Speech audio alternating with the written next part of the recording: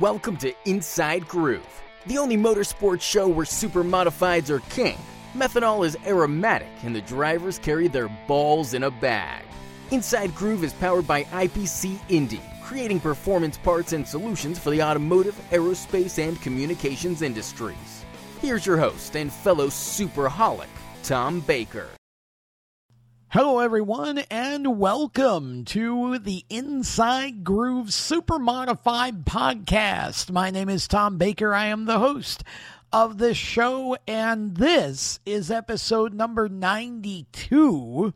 So we'll have a little fun with that later on with what's in a number.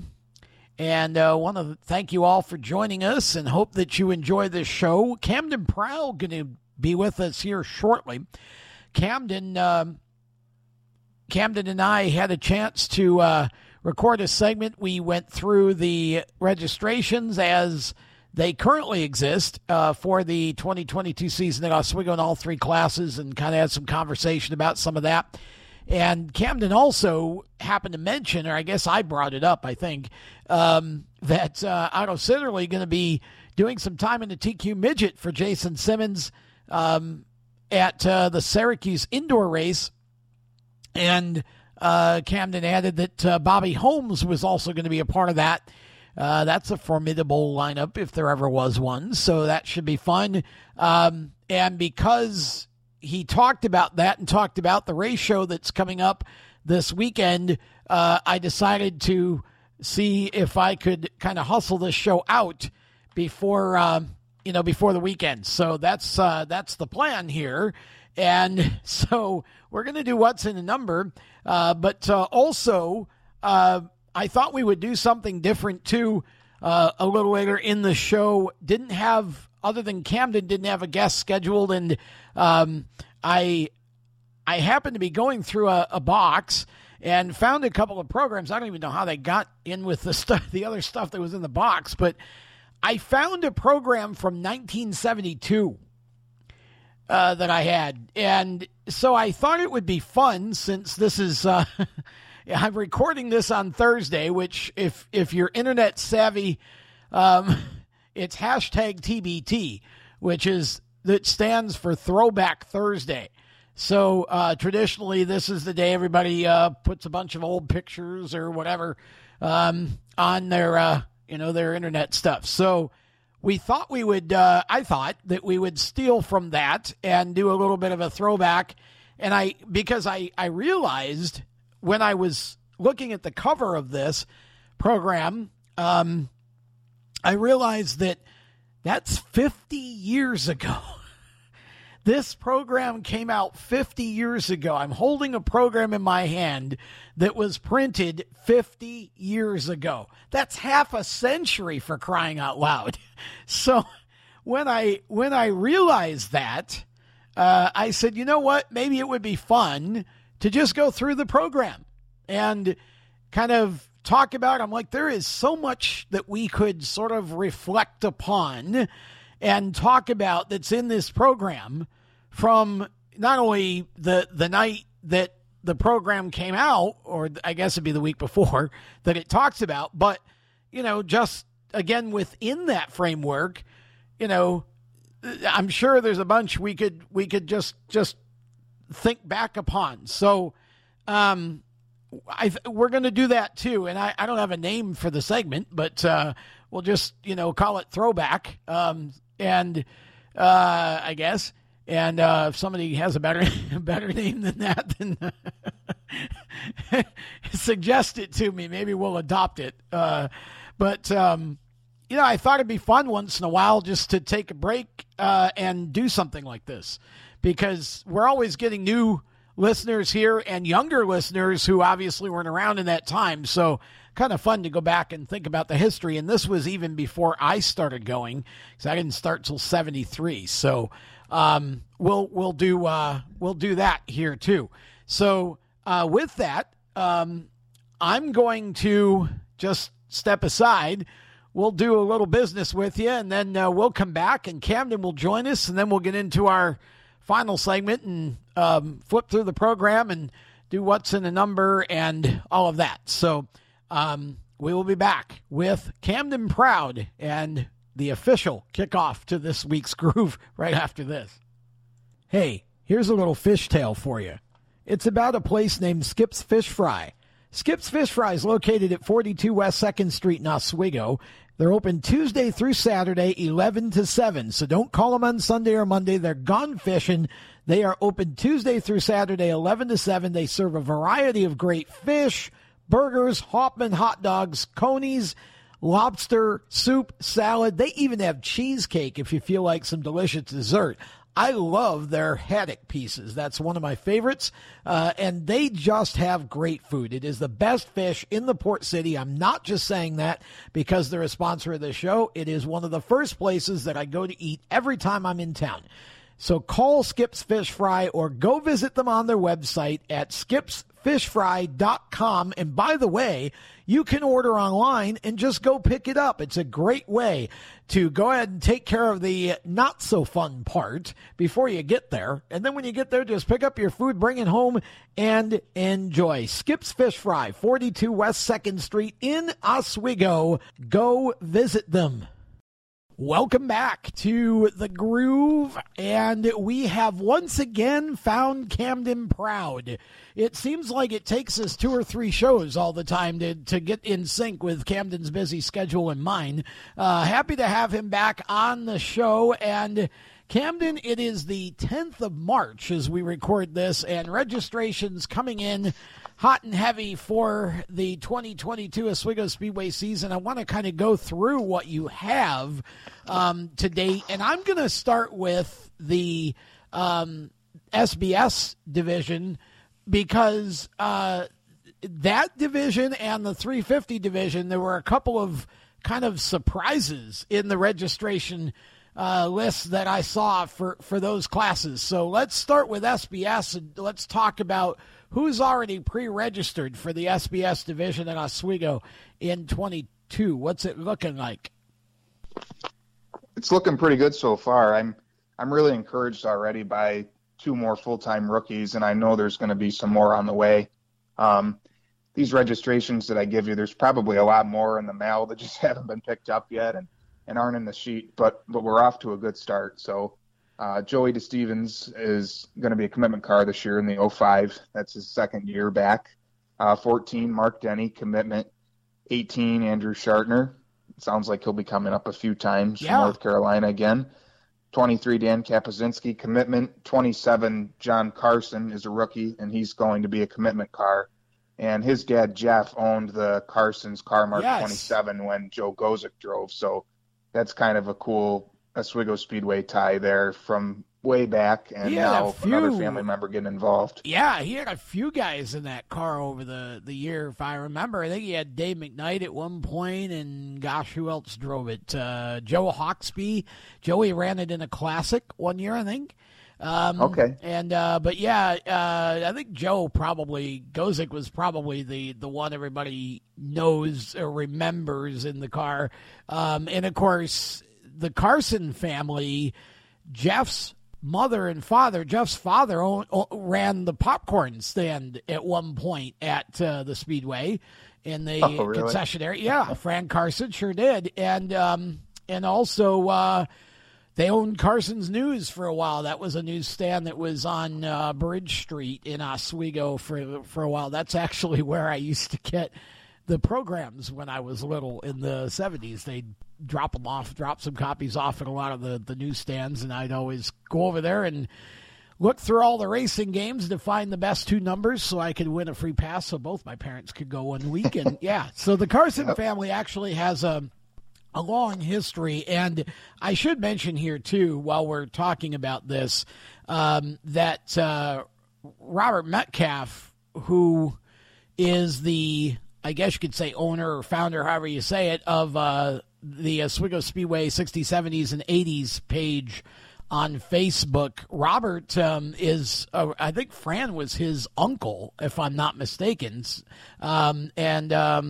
He has been fighting cancer for a bit here and having some health challenges. So we want to wish he and his wife and his family all the best as he deals with that. Yeah, so I saw that this morning actually on the page, and there is a GoFundMe there because they need a little help with medical expenses. So those of you listening, if you're a part of that page, find that post and let's do what we can here to help Robert out, because he's obviously a huge fan and proponent, and he's the one responsible for all the driver street signs that adorn the Albany Street Speedway area there. And so, but that's that Robert is, I know that Fran, I think he was his uncle. Good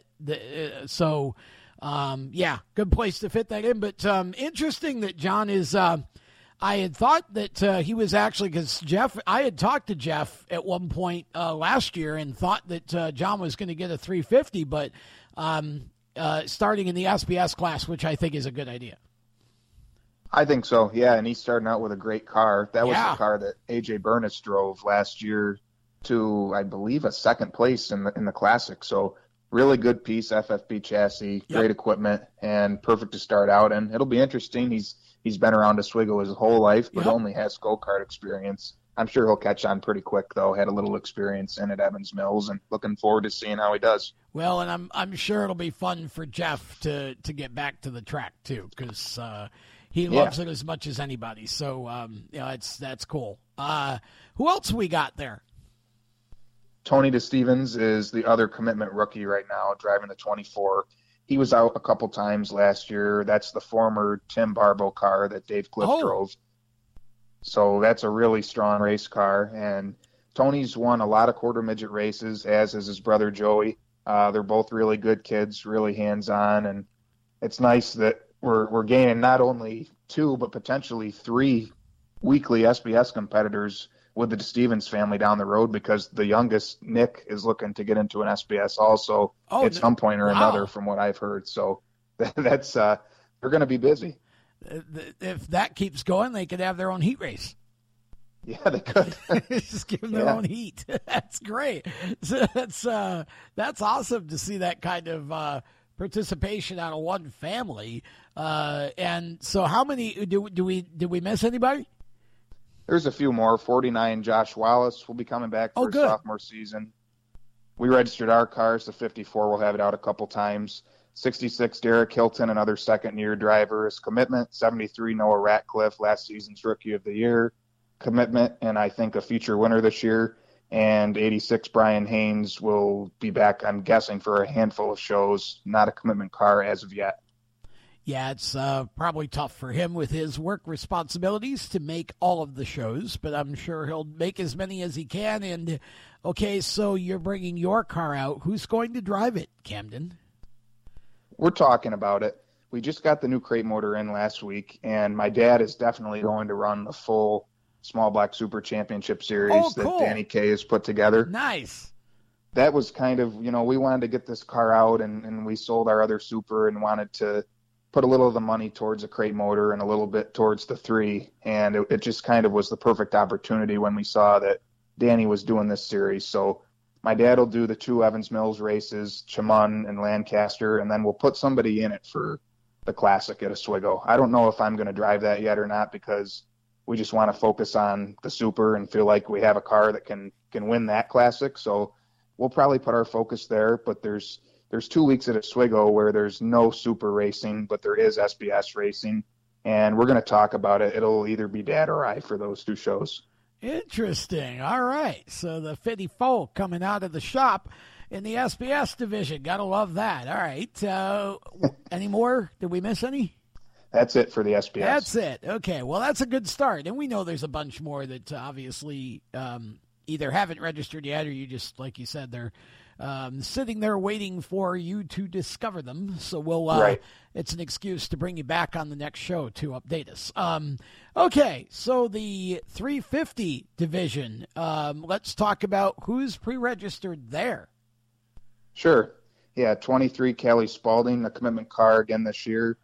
23F, Danny Kapazinski, really excited for Flack Racing to be moving up to the 350 class. It sounds like they'll have that car out later in the season, hopefully around Classic time, and that's a former Stephen Joya Super. Oh, okay. I had heard that there may be a 350 for Danny, but didn't know what it was. So a former Steve. Okay, I wonder which car that is because he had a couple. That car, oh man, a lot of people have driven it. I think Johnny Treacy. It might have started out with Johnny Treacy. It was the 91, but most recently it was the 9. And they picked that up last month. It was a total surprise to me, but I think it'll go really good as a 350 car. It had some success with the big blocks, and I'm excited for Danny. He's proven that he can be obviously very competitive in a super with very little time on a car. So now with probably a full-time campaign for 2023, getting his feet wet at the end of this year, it's going to be pretty exciting to see. It's a 2000 Steve Gioia chassis that started with Brian Sweeney. And from there, it was with Ray Graham and John Treacy before going back to the Gioias in 2006. Okay. All right. So it was the old Sweeney car. I got you. Okay. The old Sweeney car, yep. Interesting. Well, that'll be great. Yeah. So is Danny going to just do double duty full-time then? Or do we know what the plan is? I'm not sure. I'd imagine he'd kind of focus on the 350 next year, but he has this SBS series too, so maybe that'll keep him inclined to be involved with the SBS class at least to some degree for next season.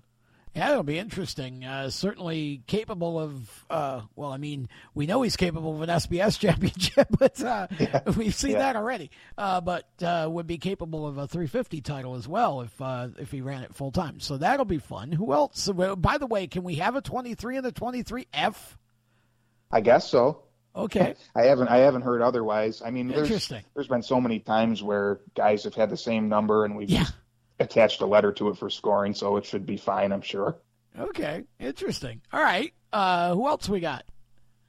The 31 Nick Barzee. That's totally new competitor to Oswego. That's the one I saw that caught my eye that was like, wow, really? Okay. Yeah. And from what I read, it's an old Booth chassis. Do we know any more specifics than that? I don't really. I kind of was asking him about it.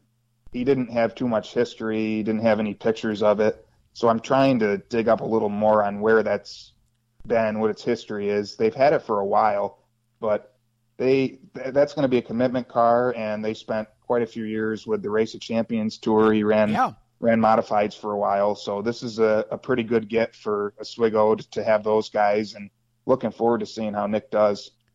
Well, of course, Nick's father, Bobby, was a former racer at Oswego, and of course, they and the Muldoon family are connected. So that's going to be good to have Nick out there running, and interesting that he's coming back in the 350. I love that. That should be a lot of fun. I don't really know.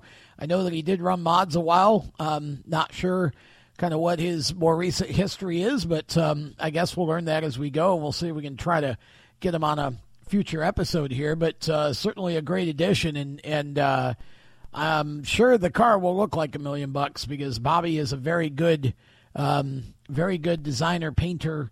I know we're into wraps these days, but I'm sure he'll still have something to do with the design on the car. But that should be fun. And it's, again, we love seeing new faces in these places, right? Because we need more. And so brand new driver to the division, just like we have a couple in the SBS class as well. So that helps increase the car count the right way. And that's definitely a good thing. So that'll be fun. Who else we got? The 32 of Bobby Holmes driving for the McLeods again, and that was quite the debut last year, winning the Classic in his first ever super modified start. I mean, that was just unbelievable. You know, I was watching him during Classic testing that week, and he can just flat out drive. So really, really excited that the McLeods have decided to put him back in the car, and he'll be one to watch this year. Seriously, he put on a show, and I know he started from the front row, but he put on a show that does not take anything away from what he did. That was just incredible, really impressive. Now, is he a commitment car? Is he going to run full time? They plan to hit all or most of the races. They didn't register his commitment, but I think that they'll be there as much as possible. Okay, because I know he had told me when we had him on the show a couple months ago. He had told me that he's got a young son who's racing, I think, go-karts. And yes, so he was trying to retire, but then he got in that car, and so he did leave the door open that if Tom wanted him to come back and run it, he would give it serious consideration. He really enjoyed it, and like you said, it was a pretty spectacular debut. So that would certainly, that team would have to be a favorite for the championship with given the way that he ran in the Classic. Who else we got? 79 Talon Hawksby, and that's Joey Hawksby's son, who has spent a lot of time in quarter midgets, and I believe they are finishing up a Hawk 350. Well, of course. Where else do you think that they would go for a car? Of course, right. So. This could start an interesting trend, couldn't it? Yes, it could. Yes, it could. Wow, Joey's got a kid old enough to race at Oswego. That's unbelievable. I think he's 15, I want to say. Well, I would think he'd have to be, because isn't there a 15-year-old, isn't that the age limit for, or do they even really have one at this point? I think somebody named Camden blurred that line a little while back. I did. Yeah. So who knows where it is now, but that'll be fun. 79 is a weird number for the Hawksby camp, though. That's definitely not 2 or 22. So that's interesting. We'll have to. I think it was his quarter midget number, maybe because of Otto. Oh, maybe. Okay. Sure. Yeah, that could be too. That would make sense. Speaking of Otto, and off the Oswego subject, but I saw this morning that apparently he's going to run whose car? He's going to run Jason Simmons' car, maybe at Syracuse. Jason Simmons, Friday and Saturday night in the TQ. That'll be fun. That'll be cool. Yeah, that'll be fun to watch. And I'm sure it'll be something different for Otto too, because he's run a modified a time or two, run dirt a bunch, run Oswego, run ISMA. Now he gets to jump into TQ and go. I think this will be his first time, so that should be fun to watch. That racing is definitely super tight and super aggressive, and I think sometimes a little too aggressive, but anyway, that'll be cool. So who else we got? Anybody else that we left out? Yeah, just a couple more. The 88 Chase Lock as a commitment car this year, and that's huge for the Speedway. Yeah. That's huge. That is huge to have him going and committing to run all the shows, because that's actually very interesting. Wow. Okay. So there's a championship threat to be sure. Yeah, absolutely. And at 16 years old, and after what he did last year, he never missed the podium. No. He ran there just a few times and was on the podium every single time. I had the chance to speak with Chase last week and do an article for the website, and really nice kid, super humble and super talented. A lot of fun to watch. Well, yeah, he definitely has the ability to go to the front, and he's shown it every time he's gone to Oswego. I mean, he could just as easily have won at least twice last year, and just didn't get there. But he definitely is that's a great addition. And who else? Anybody? Vern Lefebvre in the 97 will be commitment again. Had some hard luck with his new car last year, but I sure hope he makes it to victory lane this season. I think everybody. I mean, I honestly would be almost as excited about seeing Vern win a race as I was when Steve Miller's car rolled into victory lane a bunch of years ago. Vern's been through so much and he's given so much that you really want to see him get a win. I did not hear you mention anything about any cars out of the Mike Bruce RBI camp. What's maybe they're in the next stack, perhaps? They've got at least one over there because you know where it came from. Yes. Yeah, I talked to Mike last week, and I think he's planning on focusing mainly on the 350 this year, on the Warrior, I guess they call it. I can't keep all those cars straight and all the cool nicknames that they have for them, but that was the stout car, the one that he won the championship with, finished last year with. and he's going to run that full time, do as much big block stuff as he can on the side, and was not too sure what he was doing with my old car yet. Talked about maybe letting Robbie try it as a 350, but wasn't sure if he'd get to it this year. I told him we'll toy with selling my spare engine to him. We'll give him a good deal, take my car, and go run the 3 ISMA races at Oswego. So we'll see. There you go.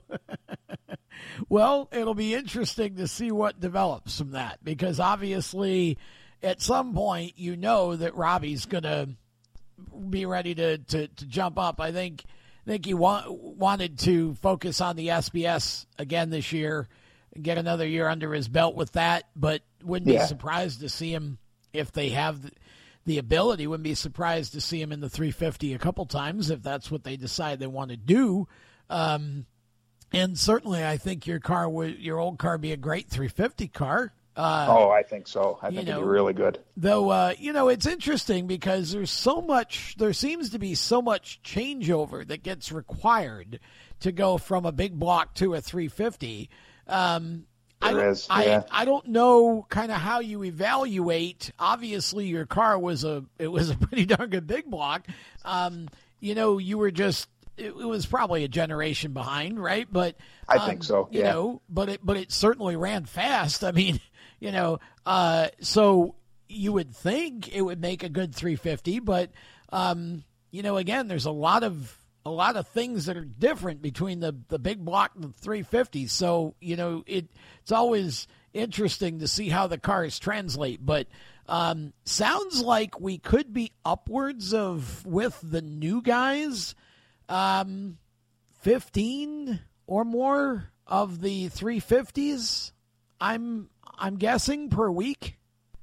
I'm thinking easily that. Yeah. Yeah. I think so.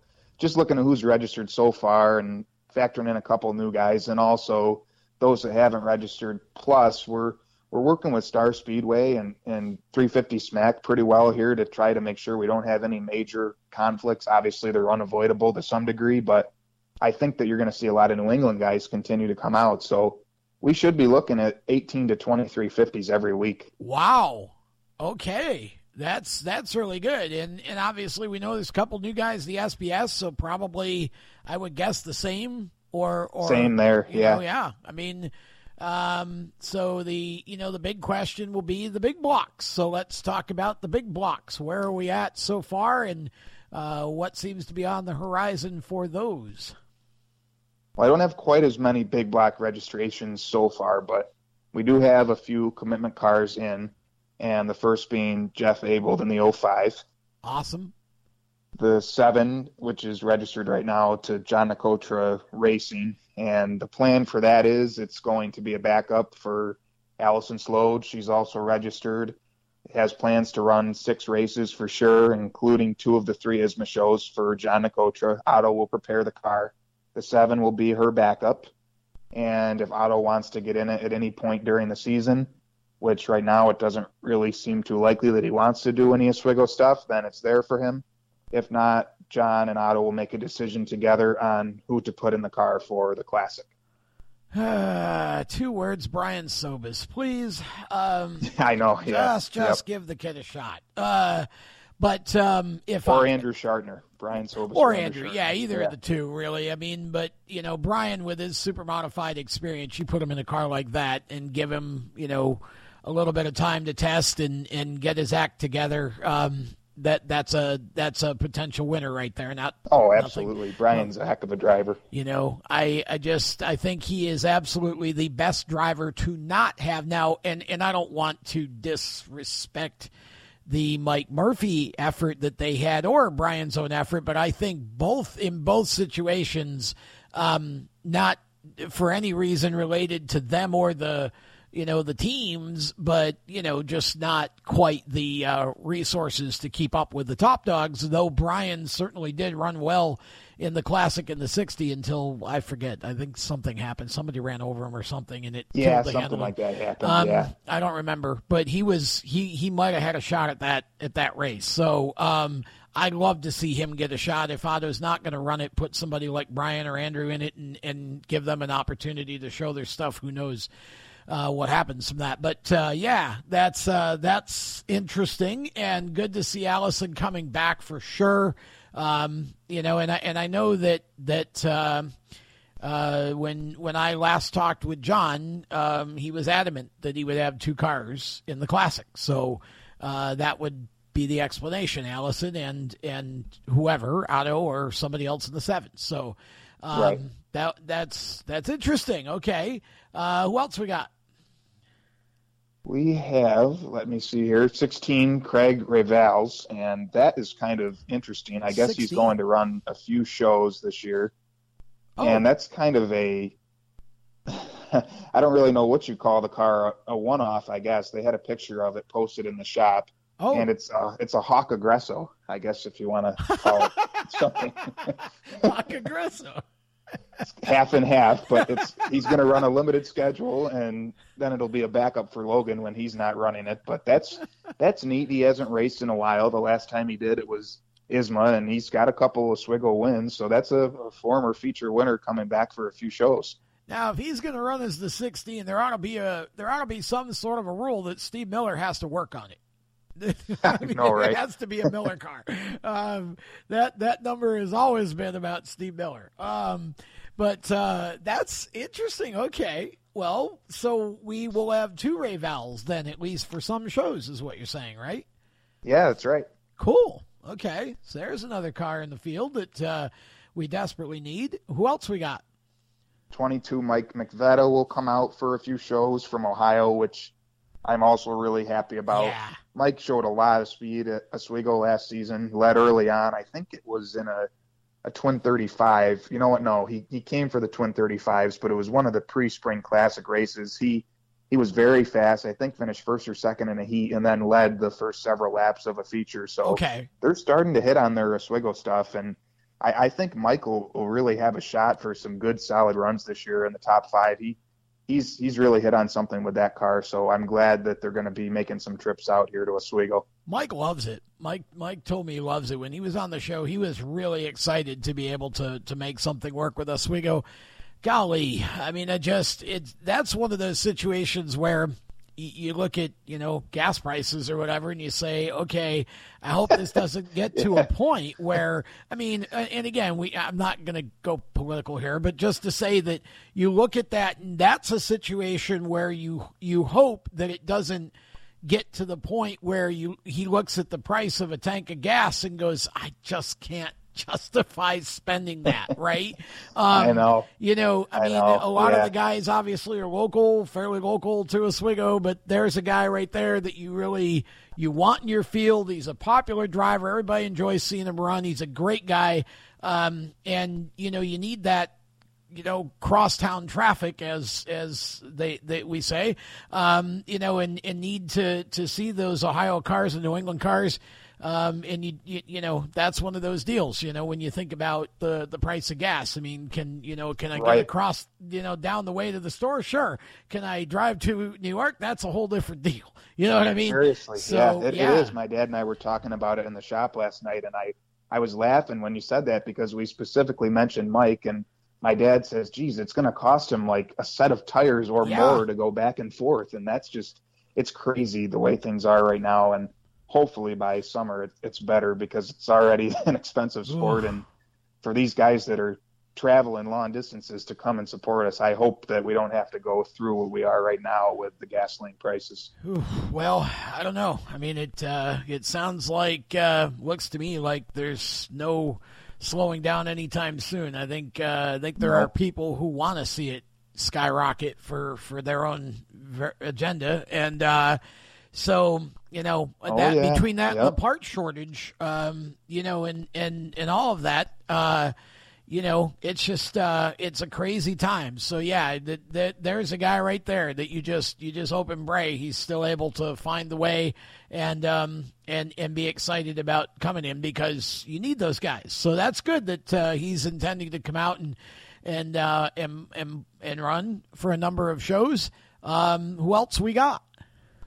We got another guy that we have to hope the gas prices go down for because Ryan Locke's going to come from the New England area every week and be a weekly Oswego super modified competitor this year. So Well, that's another big one. That's huge. I guess that makes sense. If Chase is coming, you just bring Ryan too. But boy, that's again great addition to the super modified field. I felt so bad for him last year because I know. First time out of the box, and he ends up. I don't remember what happened, but he got caught in somebody's mess and just wadded it, and that was a shame. So I hope they have a better year this year for sure. And yeah, you're right. Even with the New England 350s, I mean, you gotta be thinking about all that with all this mess going on. So that's good. Who else? 44 Vic Miller Racing. I'm not sure what's going to happen with that car yet.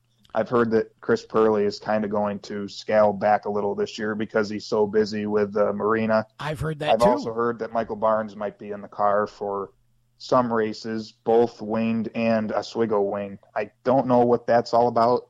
There's rumors that Sorrel Racing might be scaling back a little. I'm not sure. Oh, wow. That's all speculation at this point, but I can say it on the show because everywhere I go, that's what people are telling me. So if it's out there, well, if it's out there, so we'll see what happens. I wouldn't be surprised because Mike has run for Vic, and if Chris is stepping back, then you'd think Mike would be at least first offered. Whether he accepts it or not would be a different matter, but I would think if it was offered, he would accept.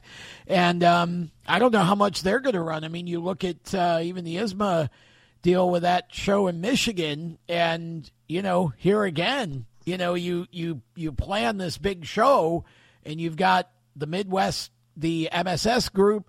That's fairly close for them, but ISMA's also in on that, and it's a 2-day deal, but you're still driving halfway across country, right? So I know, it's you look at it's. You just got to kind of look at all of that and wonder, how that works out. But I mean, I wouldn't be surprised to see Mike in that car. But obviously the Oswego deal would be a bit more of a surprise if Eric and the team were deciding to scale back. That would be disappointing. Though good to see that Mike still has a car to drive, but. Wow. Okay, so we'll keep our eye on that and see how that Something works to out. watch. Yeah, for sure. Who else you got? 52 Dave Danzer commitment, 54 Camden Proud commitment, and 94 Logan Raval's commitment. And those are my last three for now. And I bet you were the first one to register, weren't you? You probably Yep, could. I was. I was going to say, probably could get you as soon as you got a hold of the Didero 3, you were like, we're getting this registration in right now. Camden had a nice Christmas this year, for sure. How's that car coming along? What's the story here? It's coming along really well. I'm super comfortable in it now, and we spent all last night getting the graphics on it. We're going to take it to the Syracuse Motorsports Expo this weekend. Oh, nice. I'm thrilled with how it turned out, and really want to thank my Uncle Chris Proud at Integrated Marketing Services in Liverpool for knocking this one out of the park and for all of his hard work this week. Now, so did Chris actually do the graphics? He did, yeah. Oh, he came and laid them all on and designed them for us. It's pretty similar to Doug's scheme. We really liked the red and white with the stripes, and kind of stuck with that theme and just made it our own with our sponsor. I think it's the best looking race car I've ever had, so I'm really excited to take it to the show. Wow, yeah. Well, it certainly is going to be a great opportunity for you, and I know that you and Doug have been in touch quite a lot and worked very closely together. Yes. And so, you've got as good a mentor as you could possibly ask for. Absolutely. To kind of make that transition. So that's really cool. And looking forward to seeing what happens there. Should be interesting. I think, if we can get Craig Rivals there and, we've got Ryan coming in, so maybe we stay 18 to 20, 21-ish, 22 maybe at times. Right. Big block somewhere in there, I think is where that puts us. Kind of thinking about the ones who you haven't gotten registrations from that we know will. But it'll be should be a fun season. I'm excited about it. I feel like this is a reduced schedule for the Oswego big blocks, right? I mean, we're down to 7 races? 9, including 9? the Classic. Okay. Yeah, Okay. so it is a little reduced to make room for those wing shows. I don't want to say I don't like it because I think the wing deal is great. I wish we could race a little more. We have a great race car, obviously, that we would like to race more than 9 times a year. But you would. what are you going to do? We'll put the wing on it for the July and August shows and go have some fun with that. And right now, I guess we have to do what we have to do and just look forward to the 9 races we have and make the best of it. Yeah, it's a toss-up, and I feel like, I feel like it kind of goes back and forth. There's one kind of one theory or one argument that says, it's not worth investing in a big block super to just run 9 shows, and then there's another argument that says run less shows but make them all bigger, which is kind of what they've done. Exactly. So yeah. I guess, I don't know which is, obviously I'm not involved in that sense. So I don't know which is right. But right now I kind of feel like at this point, maybe less can be more, at least for a short time. And with the 3 wing shows, as I've said, if you don't get 30 cars to those races, something's wrong.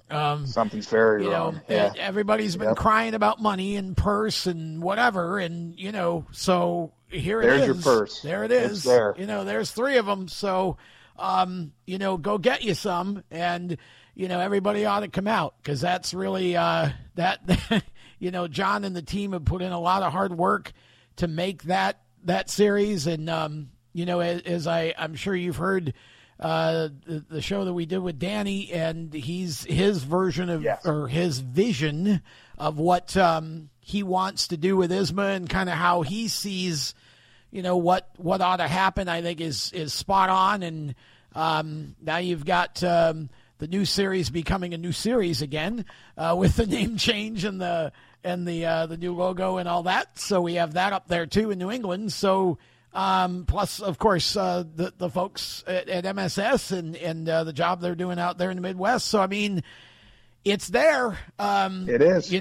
It's there. There's not been a year with more big buck shows than this ever. So hopefully we'll get them out of the garages and I hope the weather's good. And of course, then you hope that the rest of the mess, gas prices and whatever, you hope that doesn't get too crazy.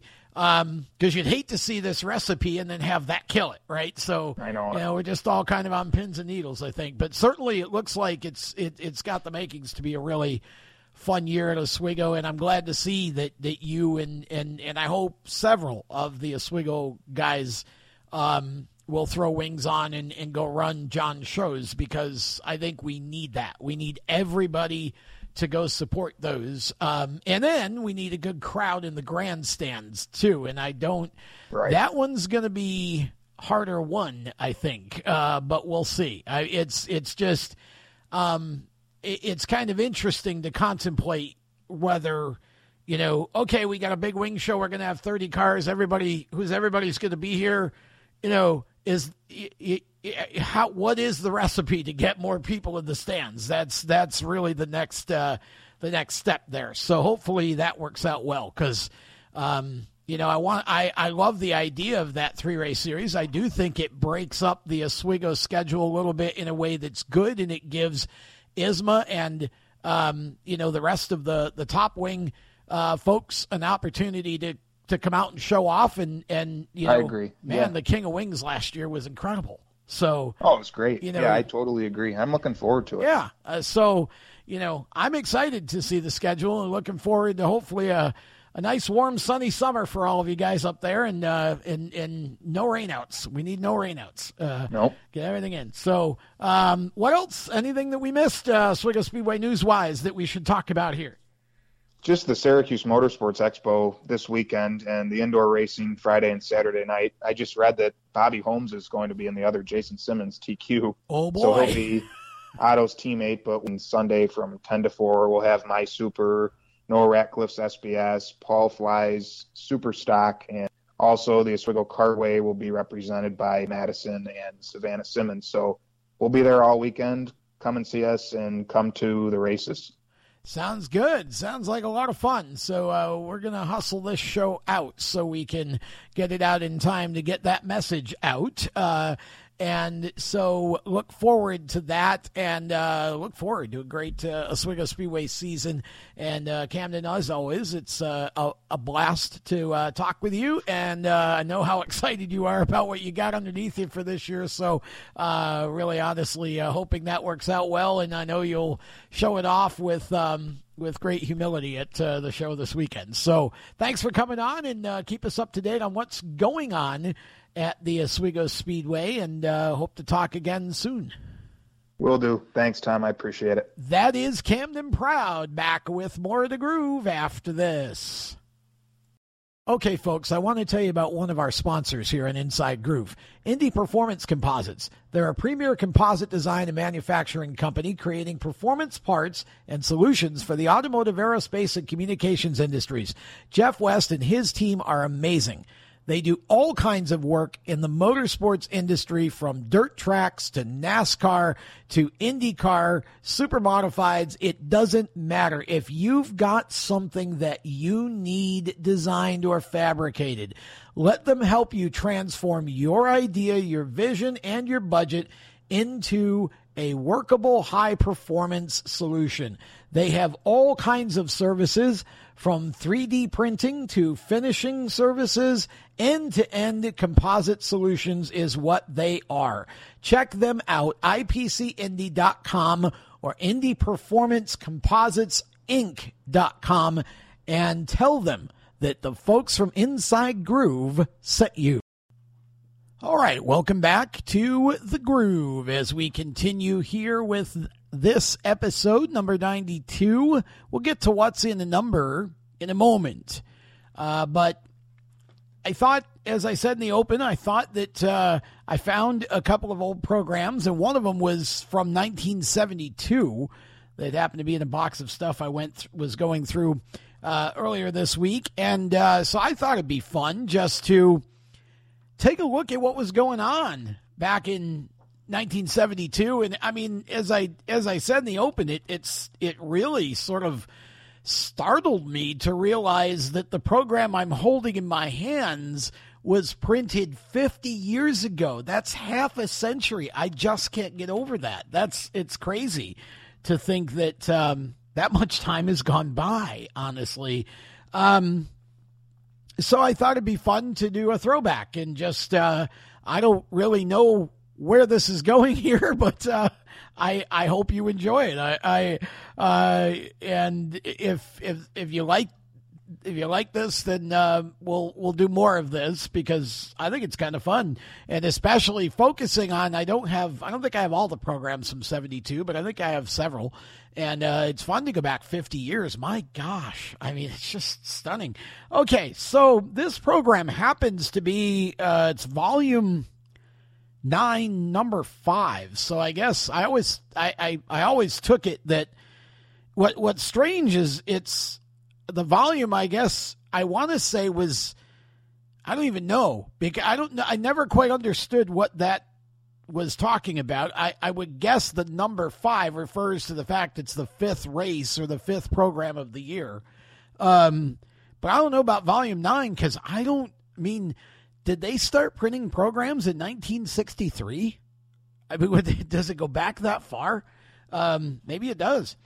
Okay, so you open the program, and again, I'm not gonna spend a lot of time on the advertisements, but I think it is kind of cool to just look at the companies that were involved, and maybe some of you will know some of them. I don't probably guess I know most of them or remember most of them or ever knew what they were.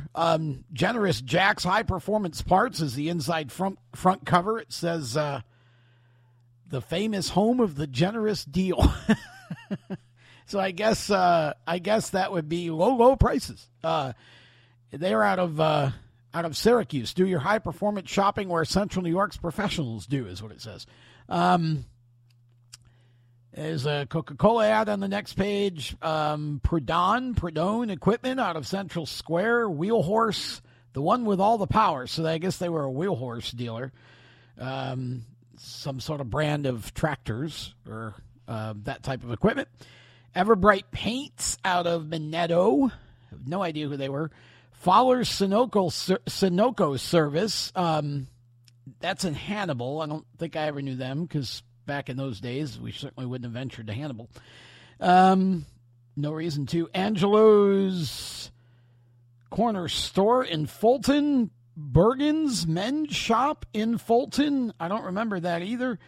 Marabido's Supermarkets. There were two, Cayuga Street and Broadway Street back then. Fulton's leading food stores. You get another page of ads. Harrington's Arco.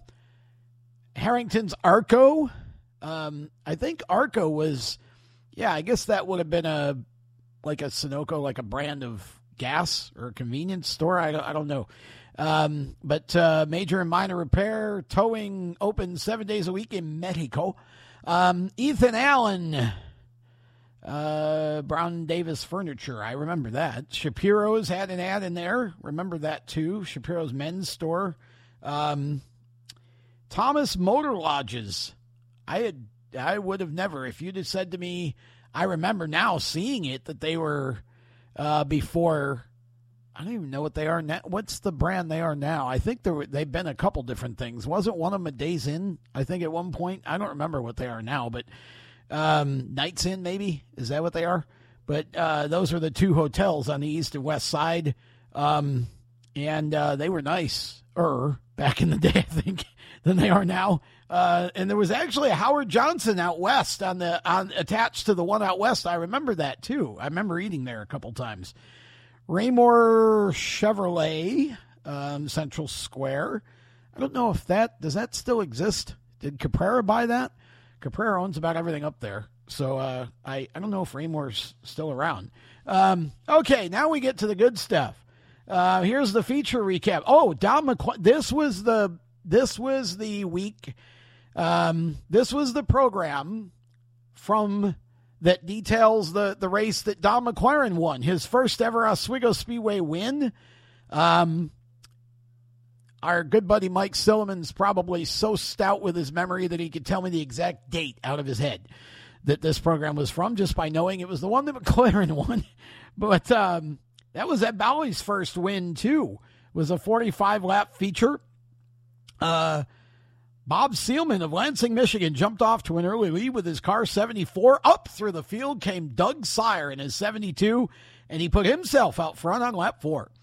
Doug began opening a huge margin over the rest of the field when the big battle was shaping up for second. Kempton Dates, Don McLaren, Norm Macrith, Baldy Baker, and Jimmy Champagne began dicing it out with each other, putting on a fantastic show for the capacity crowd. I love that phrase.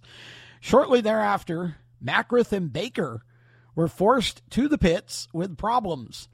Sire continued to open the lead over the rest of the pack, but on lap 30, he began slowing quite noticeably, and McLaren was just about to take the lead when a caution flag interrupted the race on lap 33. As the cars were being realigned, Sire headed to the pits with oil pressure problems and was forced to sit out the balance of the program. McLaren picked up the front spot and now had the challenges of Jimmy Champagne in the 8-ball to contend with. Many times, Champagne would pull alongside, but Don managed to keep the Flying Five out front and came up with every trick to remain the leader. Down to the wire was Don McLaren in the Flying Five home first, marking his first feature win ever at the Oswego Speedway. Big Daddy Don got it done. The Flying Scotsman, I think. Wasn't he the Flying Scotsman? Champagne took a fine second spot and $800, while Kempton Dates turned in his best performance ever with his 28, pocketed 600, finishing third. Rounding out the top 5 were Jeff Bodine in the 99 and Jim Winks in the Ernie June 59. Jeff took home $450. Jimmy was awarded $350 for his finish. Now, I'm not going to read the dollar amounts for the rest of these, but I'll read the rest of the feature finishing order. Finishing 6th, Bruce Kraft in the 87. Jim Gray in his own car 31 finished in 7th. Bernie Grant in the 17 was 8th. Tommy Rose in the 4 was 9th. And Sammy Carista finished 10th in the 30. Daryl Peckham in the 44 was 11th. Ronnie McLeod in the 91. Now I have no idea what that car is or was, but Ronnie McLeod, 91, finished 12th. So stack that on to last week's drivers who drove a number 91. I had no idea. I don't know what car that would have been, but Ronnie finished 12th with it, whatever it was. Kenny Bartholomew was 13th in the 71. Bobby Stelter in the 04 finished 14th. 15th was Rapid Ralph Denson in the 67. 16th was Sire. What a disappointing finish for him after leading so much of the race. Bobby Seelan 17th with a 74. Ray Sand 18th in the Steve Miller Sweet 16. Jim Muldoon was 19th in the 23. Baldy Baker in the 93, that was the Miles car, I think, finished in 20th. Norm Mackrath, 21st in the 40. That, I guess, would have been the Hagen Howard car, I think. And maybe that was the one, didn't one of his cars have pink wheels or something? Wasn't there something about the wheel? I think there was a car with pink wheels that he had. George Boss in the 33, no idea what that car was. Maybe somebody can tell us. Finished 22nd. Red Barnhart in the 66 was 23rd. And Ronnie Wallace in the 9, that would have been the Steve Joya Sr. car, finished in 24th. Heats were won by Mackrath, Champagne, and McLaren. Sire and Mackrath won the semis, and Baldy Baker won the Consi. How about that? Baldy Baker in a Consi. Boy, so much you could talk about just from that page. The fact that it was Ed Bowley's first win, and that was, of course, they had purchased the Swift car that Swifty ran from, 68 or 69 to, I guess, 71. And then Swifty built the new one for 72. That was, I think, when the first time he tried to retire.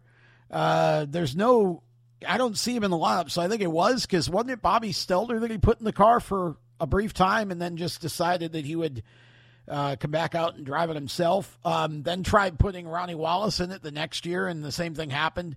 Swifty just could never, he always liked to have other people in the cars, but for whatever reason, he just didn't feel like the feedback was the same as if he was driving it. So I think it was kind of a frustration for him.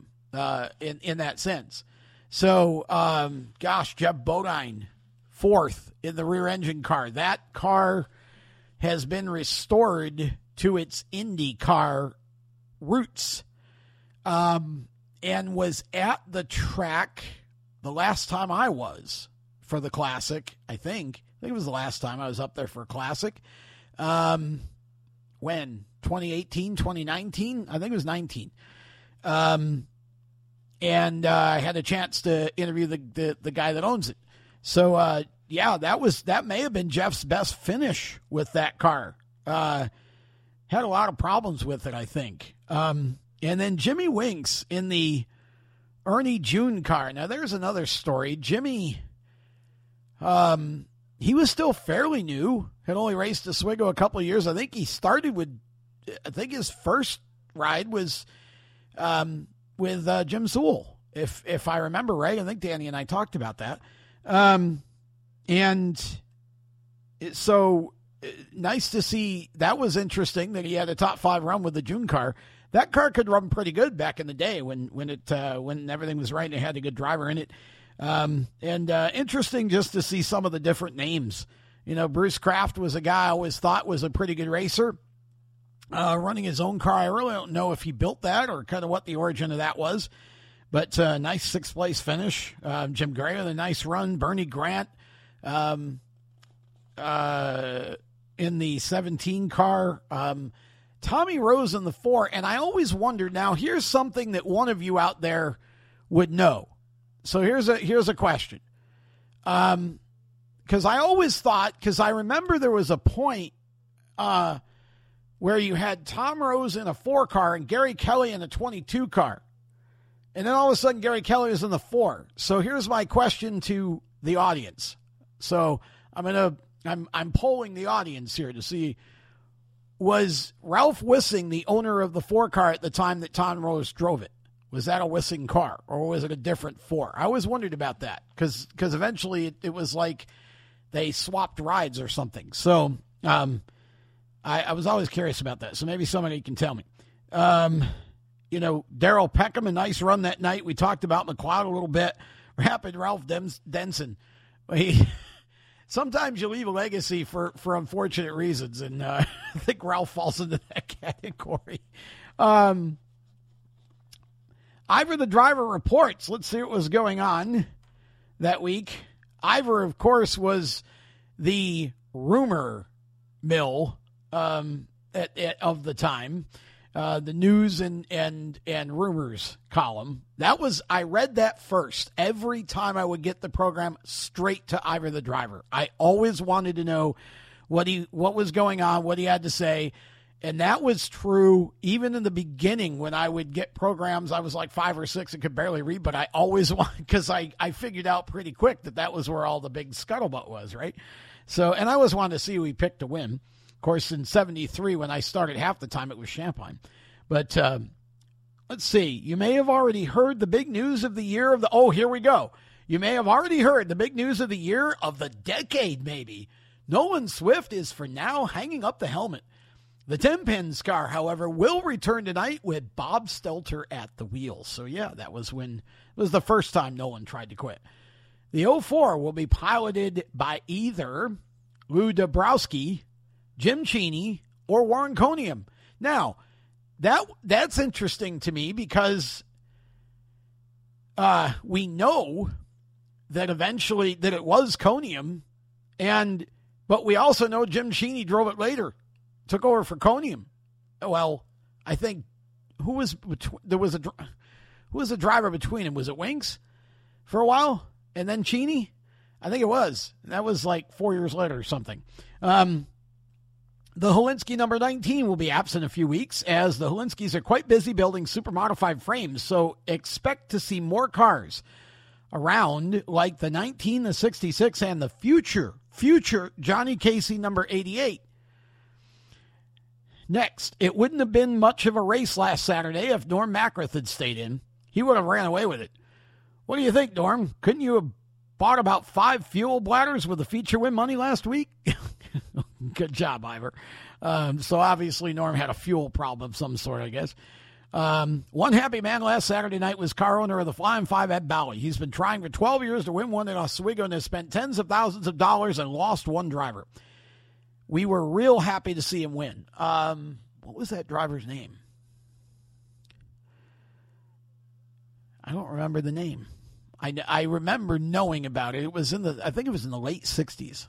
I think Bentley drove for him in the 60s at some point, a race or two at Oswego or whatever. And I think maybe even McLaren did at one point earlier than this too. But I can't remember who the driver was. I'm sure somebody will. That lost his life in the car. I think it was at Oswego too, but I'm not sure. Where's Gibson? Ivor asks. Nursing and ailing Flintstone Flyer. He's been having all kinds of engine problems. Right now he's got a 305 CI Chevy. Not big enough for the Big O. I'm sure we'll see him again when he gets a big new mill. Okay, that would be a motor, I guess. In talking with Ernie June, we learned that the engine in the 59 is 6 years old. Jimmy Winks finished 5th in that car the week previous to this column with a motor that was 6 years old. It was one of the first 427 Chevys in the Northeast. Holy cow. Now there's history for you right there. Man, what a survival record. Better get the guy's phone number, Todd. I assume he means Gibson. We hear that Jack Conley is getting ready to go racing once again, so hang on to your hats. Ivor was a bit of a jokester. Let's see. His predictions for that week, which would have been the week after McLaren won. 1 Mackrath, 2 Champagne, 3 Andrews, 4 McLaren, 5 Sire. So there you have it. For those of you who don't know, this is not a spoiler. It's out there. I've said it before. Ivor was George Caruso Jr. Thank you, George. You provided us with a lot of entertainment back in those days. Meet the mechanic, Jim DeLucia. You know what? I wasn't going to read this, but I will. Why not? One of the more knowledgeable mechanics working on these very elite super modifieds is Jim DeLucia, head mechanic on the Solvay Automotive Special Car 40. Jim and his wife, Judy, live in Solvay, New York with their 3 children, Janice 10, Jimmy 8, and Julie 3. That's their ages, by the way. During the week, Jim is employed as a tool and die maker at Poss and Seymour in Solvay. Back in 1959, Jim started drag racing at the Jackson Speedway in Savannah. He guided his own small block Chevy to numerous top place finishes and many awards. Jim owned all his dragsters until 1964 when he teamed with John Pallotta, current owner of the 04, and they put together an A-altered dragster. Not sure exactly what that is. I've heard that phrase, though, altered, before. There's a drag strip, where is it, in Cicero or Brewerton? Went somewhere up there. Went there a couple times, and I heard people talk about altered. I'm not sure what that means. But I'm sure some of you will know. They traveled all over the country as well as Canada and did a very respectable job. In 1965, they teamed again and had another fine season. From 1966 until 1968, Jim and John came to Oswego and helped to push the cars off with their rig from Solvay Automotive. But the racing bug bit hard, and in 1969, they decided to become more involved with super modified racing. Midway through the 69 season, John purchased the Kenny Bartholomew Car 44 and placed young but talented Bobby Stelter behind the wheel. Now, this is kind of interesting, but we'll get to that in a minute, why I said that. Jim continued his association with John and aided him considerably. The power plant in the 04 came from the A-altered dragster, oh wow, which was a 381 Chevy small block. Ever since their start in super modified racing, the team of Bob Stelter and the Solvay Automotive Car 04 have been one of the top participants at Oswego. This year, they're starting out with the same familiar upright. That was the Woodshed car. Called it the Woodshed. But currently under construction is an all-new Roadster Car 04. That's the one that came out with Lou Dabrowski and then Conium, I believe, if I'm not mistaken. Jim figures the car might be ready midway through the season. They began building the new car in January, and it should look something similar to the old Lou Dabrowski Car 85. Work, though, continues at a feverish pace each week. On the present 04, Jim claims about 20 to 25 hours a week are devoted to the super. Other crew members contributing their time and talent are Lou Dabrowski, Skip Carden, and Bill and Jim Stelter. Jim claims, I enjoy working on the car. Racing is part of my life. Another man who's helped considerably is Irish Jack Murphy, where much of the work on the car has been done at his Liverpool speed shop. I didn't know that either. With all their devotion and hard work in placing a super modified on the racing surface here at Oswego Speedway, we'd like to wish the entire team at Solvay Automotive the very best of luck in the future here at Oswego. They won several times with Conium and Cheney, and Stelter came back later. I think early 80s, 80, 81, 82, somewhere in there, right after the offset cars started coming in. I think the first offset they built was the one Bobby ran. And some cool pictures in here. I won't go through the entire program because we'd be here another 45 minutes, but some nice shots. Always love the pictures, and looking at some of the cars, I mean, I always thought Bodine's or engine car looked cool. And there's okay. Well, this is interesting. So here's a picture of the back end. This was a sprint car that Ron McLeod drove. There's a picture of the back end of it with McLaren and Sire going up into the second and third grooves to go by him as they were apparently lapping him. But, Ronnie had a sprint car there. Maybe some of you can tell me more about that in the comments or whatever. Baldy Baker hit the wall during the heat race. Not good. Ronnie Madison, heavy damage to his car 80, which, by the way, was the old Swift. The car that the car that was Swift's modified that he pulled the body off of. That was Ronnie's first car. And Freddie Graves also had a huge impact with the 37 car after he was in the same wreck that Madison was in. Here's an article on Nolan Swift. You know what? I'll go ahead and read this. Nolan Swift, he calls it a career. Nolan Swift. A man for more than a generation became a legend of auto racing in the northeastern United States by winning major events wherever he raced. A man who pioneered development and added amply to the growth of the sport has announced his retirement from active competition.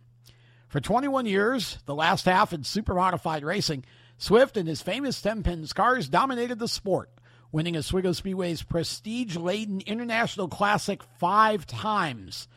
Little did they know when they wrote this, there was a 6th one coming.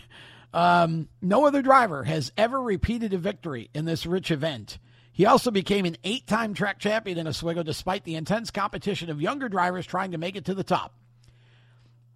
Additionally, Swift has made a grand slam of classic supermodified events by winning those at Sandusky, Ohio, Delaware, Ontario, and Pocono, Pennsylvania. Who remembers when they actually ran the supers at Pocono? I don't think they ever ran the big track. I know the modifieds did.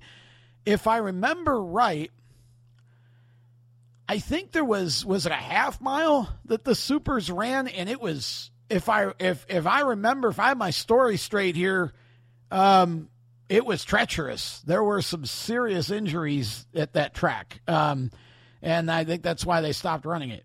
After starting racing at 27, wow, that's late, Nolan became New York State NASCAR champion the following year. And so he was actually a NASCAR champion. I didn't know that. Wow. Put him in the NASCAR Hall of Fame, for crying out loud. In the late 1950s, he drove to victory 3 years in succession in the Stock Car Labor Day Classic at the New York State Fairgrounds. His feature event wins are nearly uncountable. It is estimated that he sat in the winner's circle more than 250 times in his illustrious career. For the old gray fox, the decision to quit driving was not a spur-of-the-moment thing. He has been contemplating retirement ever since last season's end. Where do you go from here? He said recently. I've done just about everything there is in supermodifieds. I'm getting older, and it's getting harder for me to get up mentally for each season. You know, it's not easy to do, but sometime you got to think about retiring. Last winter, as he and Billy Wright built the new 10 pins, he felt that he would improve the car in the early season and then turn it over to another driver he had in mind. But his decision was hastened when 4 weeks ago he received internal injuries as a result of an accident in Oswego's first turn during the heat race. His health is still as sound as a dollar, but now he's on the mend. If I remember right, I think it was a back injury, and I don't remember the accident. I don't know what happened there, but faced with the knowledge of a summer-long recovery and a $10,000 race car sitting idle, he decided to turn over the driving to Bobby Stilton. That's why I said the irony of Stelter being mentioned in the article with Solvay, because he ran that car and then I think went from that car to the 10 pins and got a shot. So the Solvay car basically gave him his shot at driving Swifty's car. I think Bobby can do the job, he says. He has a lot of ability that he has never been able to show before. It will take him a time to get used to the car, but I think we can win some races. Interesting. Recently, while talking about retirement, he stated firmly, I know I'm still capable of racing and winning, but if I keep on, the only thing I'm going to get is banged up, and there's no sense in that. But this is not to say I won't get back into the car if we have a problem with it so I can try to sort it out. It is a measure of the man that in 21 years of race competition, 2 and sometimes 3 nights a week, he was never seriously hurt or suffered a broken bone until apparently that year. His 2 worst accidents were last month and in 1965 when he flipped wildly over the third turn wall at Oswego. And in that accident, he was only bruised. Now, that, I think, was the controversial accident with Todd Gibson. And there are some who would say there was no controversy about it. But I'll just let that one go. It also speaks for the truly excellent design and safety features that Swift's almost lifelong friend Bill Wright built into every race car that Swift ever drove. For it was Wright, a Syracuse University graduate engineer who has never received his just recognition, that designed and built the special tools necessary to construct a championship-winning car. For their creations over the years have been copied and imitated, but seldom ever duplicated. Now, if that doesn't sound like World of Outlaws sprint car vernacular 30, 40 years, 50 years later. I don't know what does. That's a bit of sales wording right there. But I think that's true. I don't think that Nolan, up to that point, I don't think that they'd ever built a car for someone else. I know they did later. I think it was Leon Weisky, if I'm not mistaken, and I think that car's been restored or is being restored. Love to see it come out. But okay, back to the piece. The monument to their greatest success probably was when they were dethroned in the early 1960s at Oswego when the super modified race cars from the Midwest revolutionized the racing. In a short time, Swift was back at the top in a winning way, one that he has never relinquished. For the future, Nolan Swift says, I'm not sure just what I'm going to do. I know that there will be a few weekends that Barbara and I will have to do as we wish now. Racing has been very good to me, so I'll probably stay in it in some way for a while. Little did he know. Nolan Swift has been good to and for auto racing. Whatever he does in the future, it is sure to be a success. Nolan would come back out of retirement twice, because he replaced Bobby and then put Ronnie Wallace in the car after he won the 72 Classic. He put Ronnie in it for 73. Ronnie ran it, I don't even know, maybe half a year. And he was driving it when I started going. And then Swifty got back in it and Ronnie went over to the 5. And then there were different races that Swift had other drivers. Probably the most famous one was the one that Thompson, what year? 75, maybe, I think, when Richie Evans drove it and skunked the field. And I think he had Winks in it in his last car once or twice. Bentley drove, I think, that car once or twice. The last one, maybe two, with the wing somewhere. But nobody but Nolan ever ran at Oswego in a race with it. I know a couple guys. Jimmy he would have Jimmy hot lap his cars, a number of times. Jimmy was out in one of the Swift cars just for warm-ups to help him with it. And I know he did the last one. I think Winksy did as well once. And Nolan had ideas on suspension and things that it seemed like others just didn't necessarily care for or whatever. But, It was always interesting, and I always kind of hated the way Nolan went out because, he went out with a blown motor. I think it was a Port City, 78. And, it was just a sad, to me, that somebody that was, he built the track. Nolan built it. Jimmy remodeled it. You can go on and on from there, but Nolan was the first. He was the first marquee name. And Jimmy was the student at that time who learned very well from the teacher, and they were great friends. But you just always think that there's a better way, and it felt like there wasn't any, there was no retirement tour. There was no miracle, win and then it retired. That's what Nolan did the first time. I think he won the 71 Classic and said, that's it, I'm done.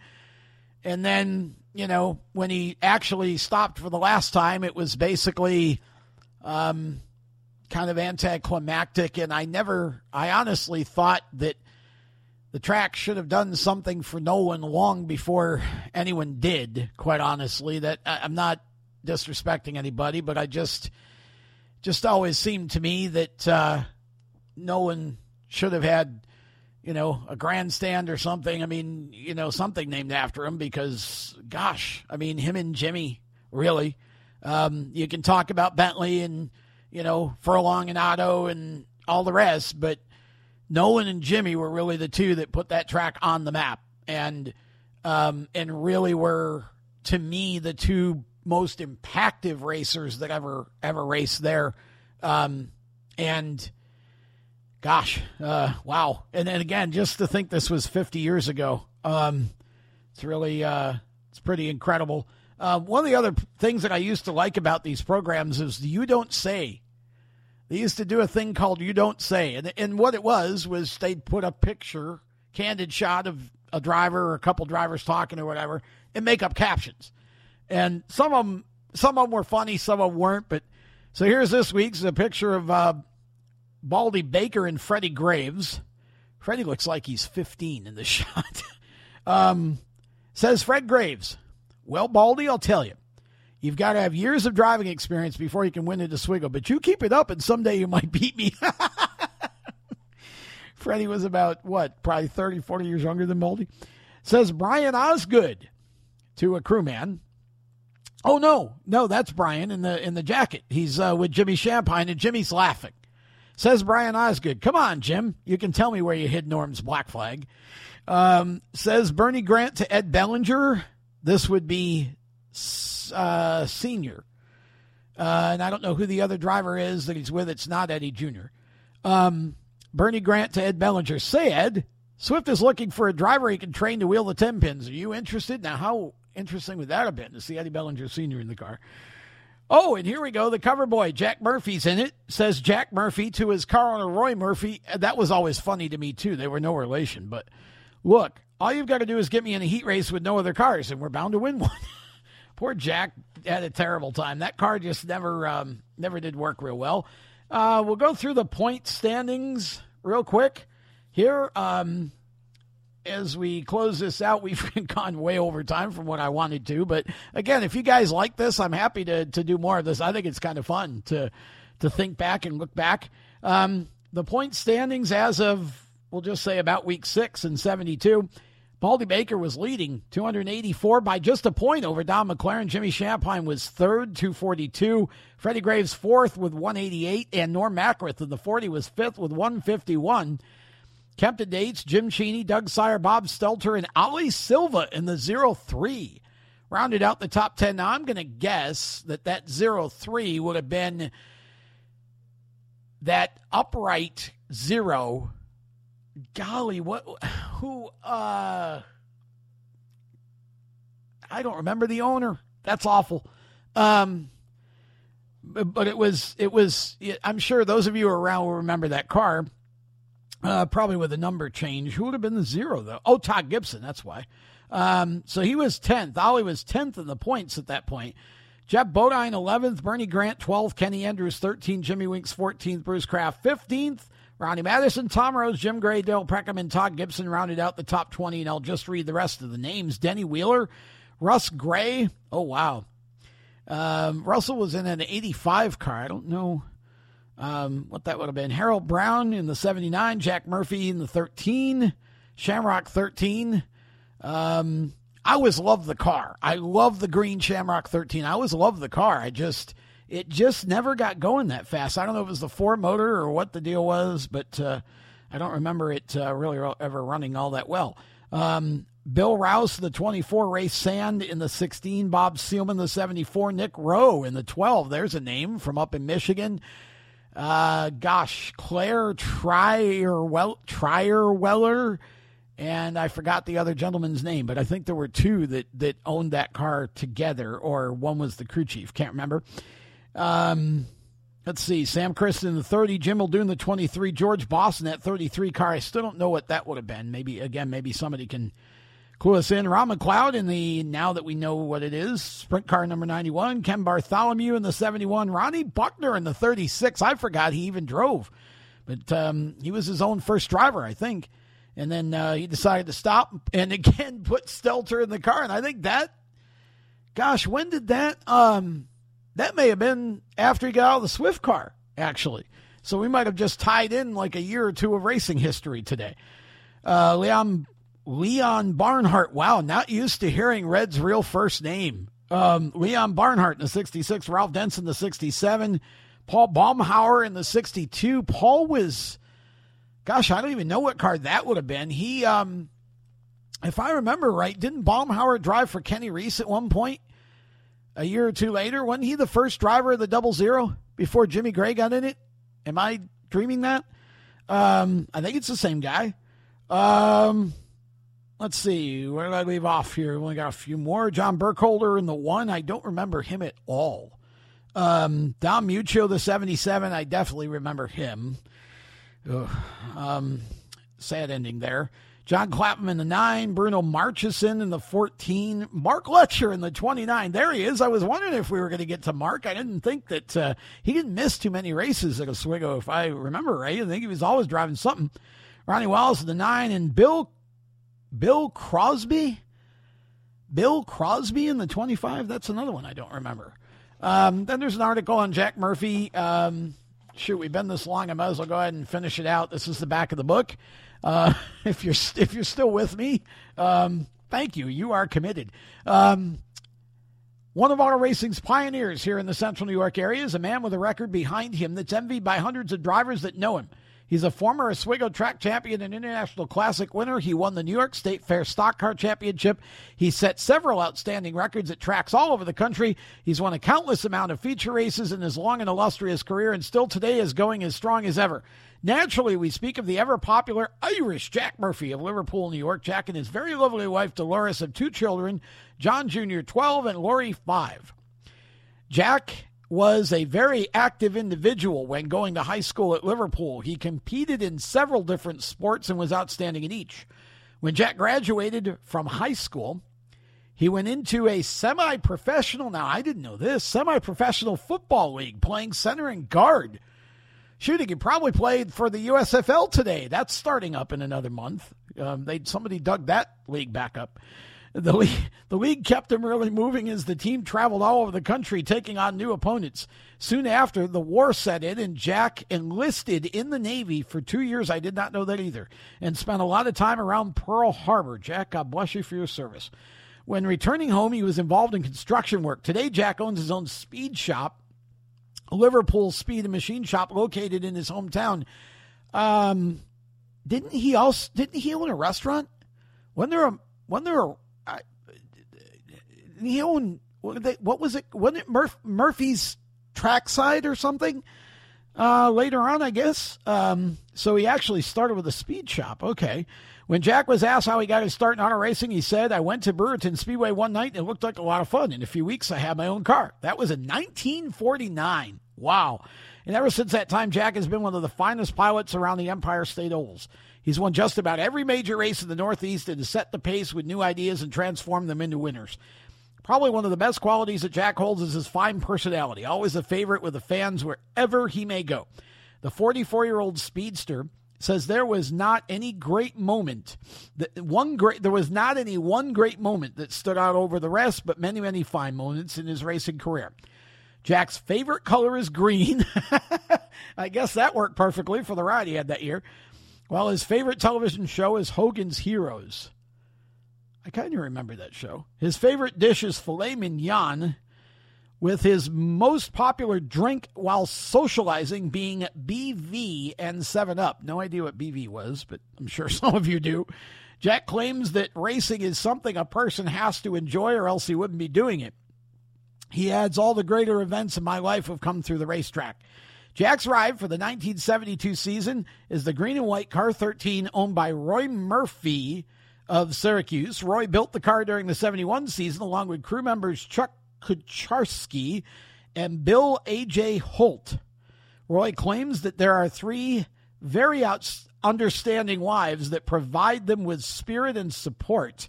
I wonder if spirit has a double meaning there. Maybe it was spirits and support, I'm sure at times, including his wife, Phil, which I think was short for Phyllis, I'm guessing, who serves as janitor in the garage.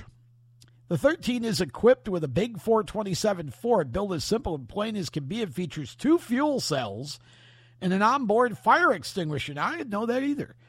By the way, Roy helped Dick Rayner put together the Rapid Rayner Car 29 that Mark Letcher drives. Didn't know that either.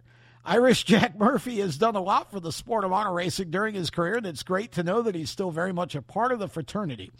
It's been men like him that have made racing the #1 spectator sport in the country. This was written back in 1972. And I'm sure this great sport of ours will always reign as the greatest with men like Jack benefiting its cause. Our most sincere best wishes to Jack Murphy and all the gang with the Shamrock 13 for a fine year of racing at Oswego Speedway. So there you have it. I think I remember Murphy having a restaurant, and I know that he and his wife were a big part of ISMA for a long time too. Fuel supplier, I guess, maybe. Is that right? Does that sound right? But they were big supporters of ISMA, I remember. So, yeah, there you go. So I hope you enjoyed that. I mean, we spent almost 45 minutes on that. And, I hope it was interesting. Feel free to provide some feedback, holler, but don't hit. And if you like it, we'll break out some more. I know I have some other 72 programs. We'll break some of the other ones out. And didn't even get through all the advertisements, but I didn't want to bore you with all that. But just fun to go back and look at some of the companies and see what you remember and all that. So, again, hope you enjoyed that. Something a little different to do. And again, 50 years, man. Holy cow. Okay, what's in a number? Well, the number 92 for me, usually there's one driver that is like, that's the guy who would be sort of the signature for that number. This one doesn't really ring a bell for me much at all. I want to say that at some point there was maybe a Larry Leonard, and I couldn't remember. I think last week I said I don't remember if he was 91 or 92, and I still don't. And I don't look these things up because it ruins it for me. So he was either one or the other. I don't remember which. Who else would have been 92? Maybe a Teresi? Was Eric maybe? Or Johnny? Was one of them a 92? They had sequential numbers. I don't remember if it was 90 and 91 or 91 and 92, but I think at the end of their career, I think they had sequential numbers, and I think that was, I think they were tied in with Ray Graham somehow in that period of time, but I'm not sure. Who else? Gosh. The only other one I can think of is maybe if it was a number change, there might have been an Alexan, one of the Alexans, because they were both, one was, I think, 12 and one was 62, and I don't know if, I forget which was which. They were from Ohio, I think. And so I'm thinking maybe at some point there was a number change to a 92 for one of them. Maybe, I guess the one that was 12 would have been the more likely. I don't remember any other ones. So if anyone... No, oh, wait. Yes, I think I do. And again, I might be wrong about this too. And I don't know why this would have just popped into my head, but wasn't... Who was Brian? Mike? Was it Michael? Mike or Michael Herb? Brian's son? Wasn't he 92? He had bought Brian's car, and I think didn't he paint it like, it had stripes. It was like a blue or a purple or something with stripes on it. Yeah, I want to say, I think I remember him being 92, but again, I could be completely wrong, and I know one of you will correct me. And he only raced for a short time. But I think I remember that he ran. Now, why he wouldn't have run 11, I don't know, unless he just wanted his own identity. I have no idea. But that's all I can come up with. I can't think of any other 92 Supers. Watch, somebody's running it now, and I'll get Jack Patrick again. But I can't think of anybody. So there you go. There's what's in the number. Feel free to add to it or correct me. I always like having fun because it's just a reason for people to keep talking about the show and commenting on things, and it tests all of our brains. Mine is turning to mush in a hurry. So we'll stop there, but I want to say one more time before we close, because I mentioned it during the interview with Cam. Robert Metcalf is such an ardent supporter of Super Modifieds and Oswego Speedway, and has the retro page. I think what is it, 50s, 60s, 70s, 80s, or 50s, 60s, 70s, whatever. I happen to, I don't get on Facebook as much anymore as I used to, but I happen to see